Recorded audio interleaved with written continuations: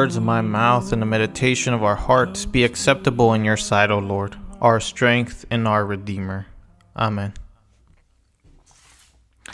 For the last 3 Sundays and throughout the rest of Lent, we continue on our 7-week sermon series on the 7 practices of the way of love. And just to keep them refreshed in our minds, the 7 practices are turn, learn, pray, worship, bless, rest, and go. This Sunday, we continue with the practice of worship. Normally, when we think about the word worship, we think about corporate worship, like what we're doing right now, which is right. But in corporate worship, we unite ourselves with one another to acknowledge the holiness of God. We hear God's word, and we offer prayer, and we celebrate the sacraments together.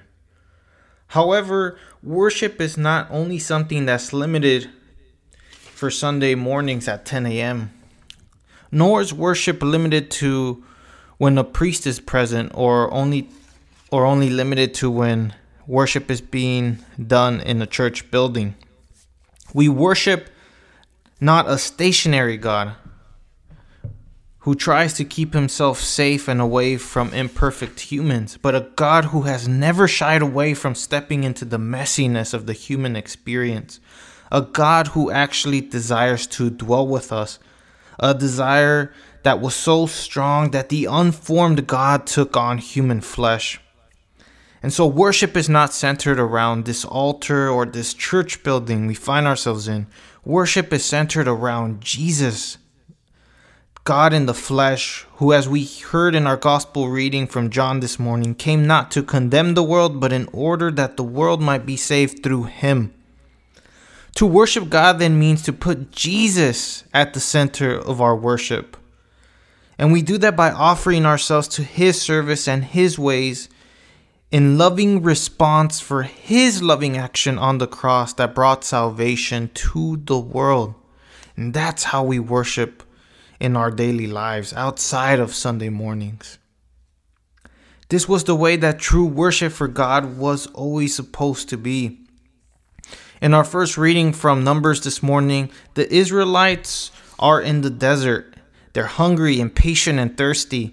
And they complain that the food God has provided for them is, quote, miserable food. And that they were better off in Egypt, where they had just left after being liberated from God himself from slavery. It says that God sent poisonous snakes among the people that bit the people and brought death among them.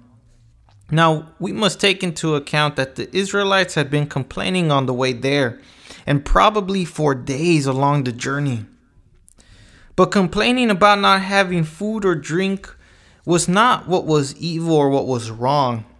God had provided for them all along the way. He had provided for them water, and he had provided for them manna to eat. So God had provided for their daily needs. What became the problem was that the Israelites, in their lack of patience, began making into an idol the very place that had enslaved them, mistreated them, and had oppressed them. Instead of worshiping the God that had liberated them himself, they began to worship what they had just been liberated from. The problem became when they were willing to overlook and idealize even the murder of their own children by Pharaoh, their enslavement by Pharaoh, and Pharaoh's ruthless oppression. And they falsely believed that somehow all that was better than what the Lord God was offering them. And what the Lord God was offering them was liberation, freedom, and a new life. So in a way, the serpents were exactly what the Israelites asked for when they were complaining.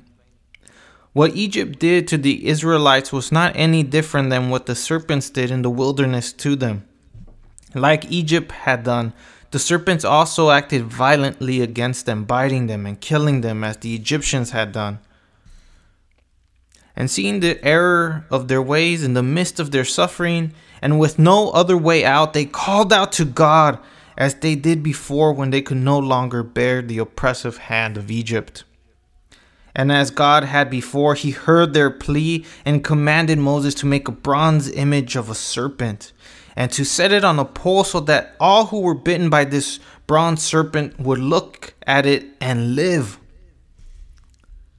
The bronze serpent that was made in the image of the very serpents killing the Israelites was the very thing that would save them. Israel in the desert had failed to see the ugliness and the costliness of the sin that they were leaving behind. They had wrongfully molded all that sin they had witnessed in Egypt, the oppression, the violence, the death, the injustice, and they molded it into a God that would provide for them better than what the Lord God was providing for them in the desert. And remember, God was providing for their daily needs. God had liberated them from Egypt and from Pharaoh. So instead of worshiping the God who had liberated them and was bringing them to a good land where they would dwell with God and find rest and peace, they chose to worship in the place of God, Egypt, and Pharaoh. God had liberated them precisely so that they would be free to worship Him, free to put God in the center of their lives, free to serve the Lord in response to His loving act of liberating His own people, whom He wanted to dwell with. And this was always the Lord's intent, and as we read throughout the rest of Scripture, has always been the Lord's intent. For creation to be centered around its Creator and respond in love back and forth. But we cannot say we do not fall into the error of the Israelites ourselves. Human history shows that, like the Israelites, we humans tend to idealize and worship sin. We will tend to turn the blind eye, put under the rug, or simply ignore all the death that surrounds us, the injustice that goes on to our neighbors, and the oppression that we humans cause one another. We have and continue to idolize countries or leaders even when they are killing, when they are oppressing, and when they don't seek out justice.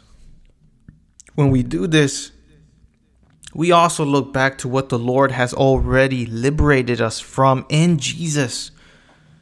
When we do this, we choose death. And like Paul says in our Ephesians reading this morning, we go back to trespasses and sin that we had once lived in. And we follow the course of this world, following the rulers and spirits at work among those who are disobedient. But thanks be to God that in Jesus, He brings light to expose what is going on in the dark, so that we can see those of our neighbors who have been affected by the evil sin, by the hurt, by the misuse of power that keeps them down, and the most vulnerable. And we also see how the Lord lifts these people up and gives to these people, to those who are oppressed, to those who seek justice, His heavenly kingdom. Jesus says elsewhere in the Gospels that the kingdom of heaven belongs to the poor and the hungry and to those who grieve, to those who seek justice, to the peacemakers, to the merciful, to those who are persecuted because of righteousness' sake. Jesus came not only to give the kingdom to these who are rejected and ignored by the world, but also to become one of them. Jesus came from a people under oppression of the Roman Empire. He was one who had survived the slaughter of babies by King Herod when he was a baby. Jesus was a poor man who had worked with his hands as a carpenter, who was not, quote, studied like the scribes and the teachers of the law. Jesus became what the world was willing to ignore, forget, and mistreat. And it is this Jesus that had all the power and authority to condemn the world. Yet the crazy thing is that He chose to save it by being lifted up on the cross, exalting those who have been put down and bringing down those who have exalted themselves. We tend to think that we worship a God who's stuck in the church buildings or in the pages of our Bibles. That this God is a distant God who doesn't know what's going on and is out of touch in our day and time. A God that punishes us only when we are bad and blesses us if we are good. But that is not the God of the scriptures whom we are called to worship. We worship a God who is willing to enter into the human experience, into the messiness of it all, by becoming fully human himself.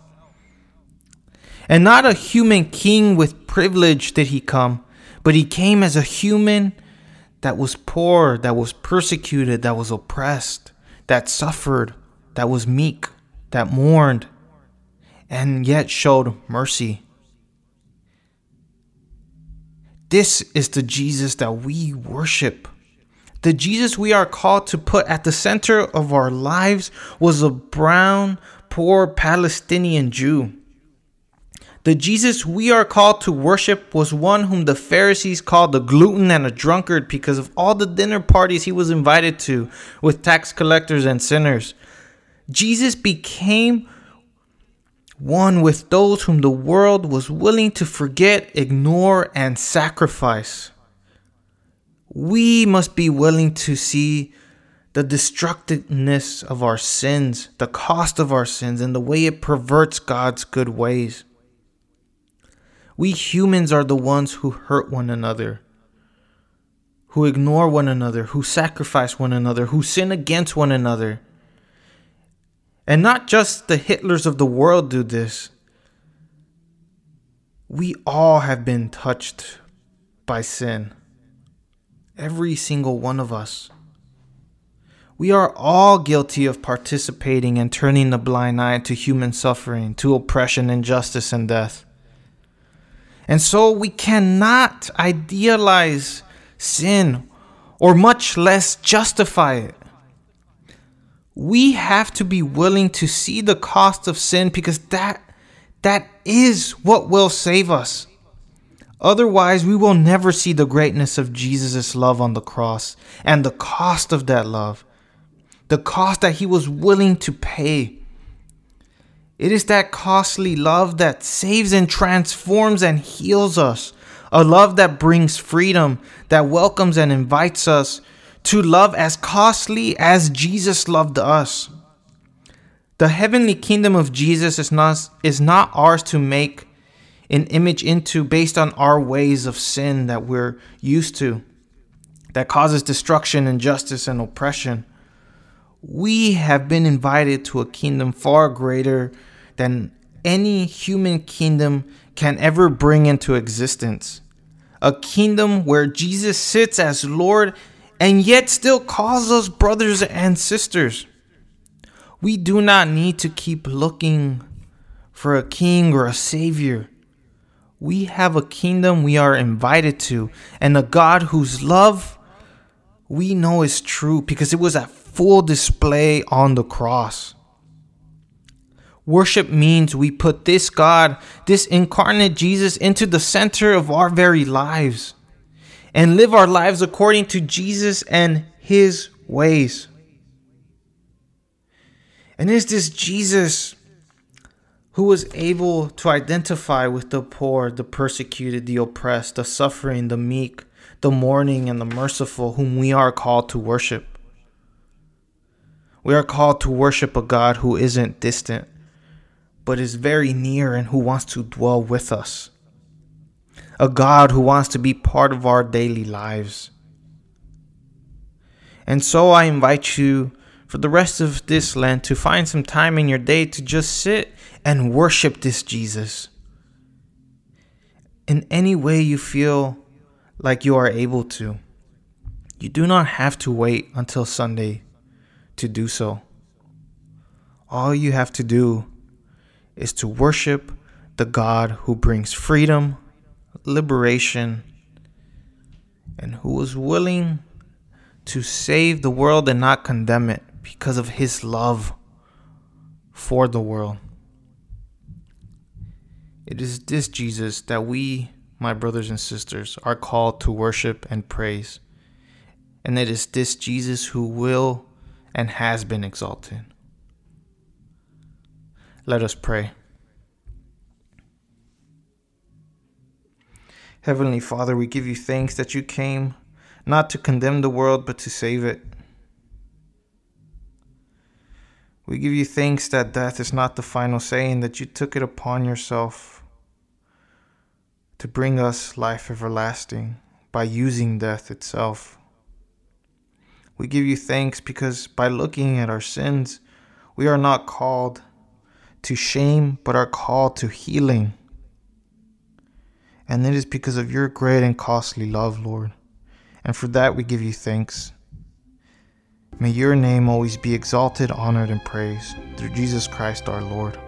Amen. In you will surely stand. Help me desire only your holy face. Father, may I worship you with heart and hand.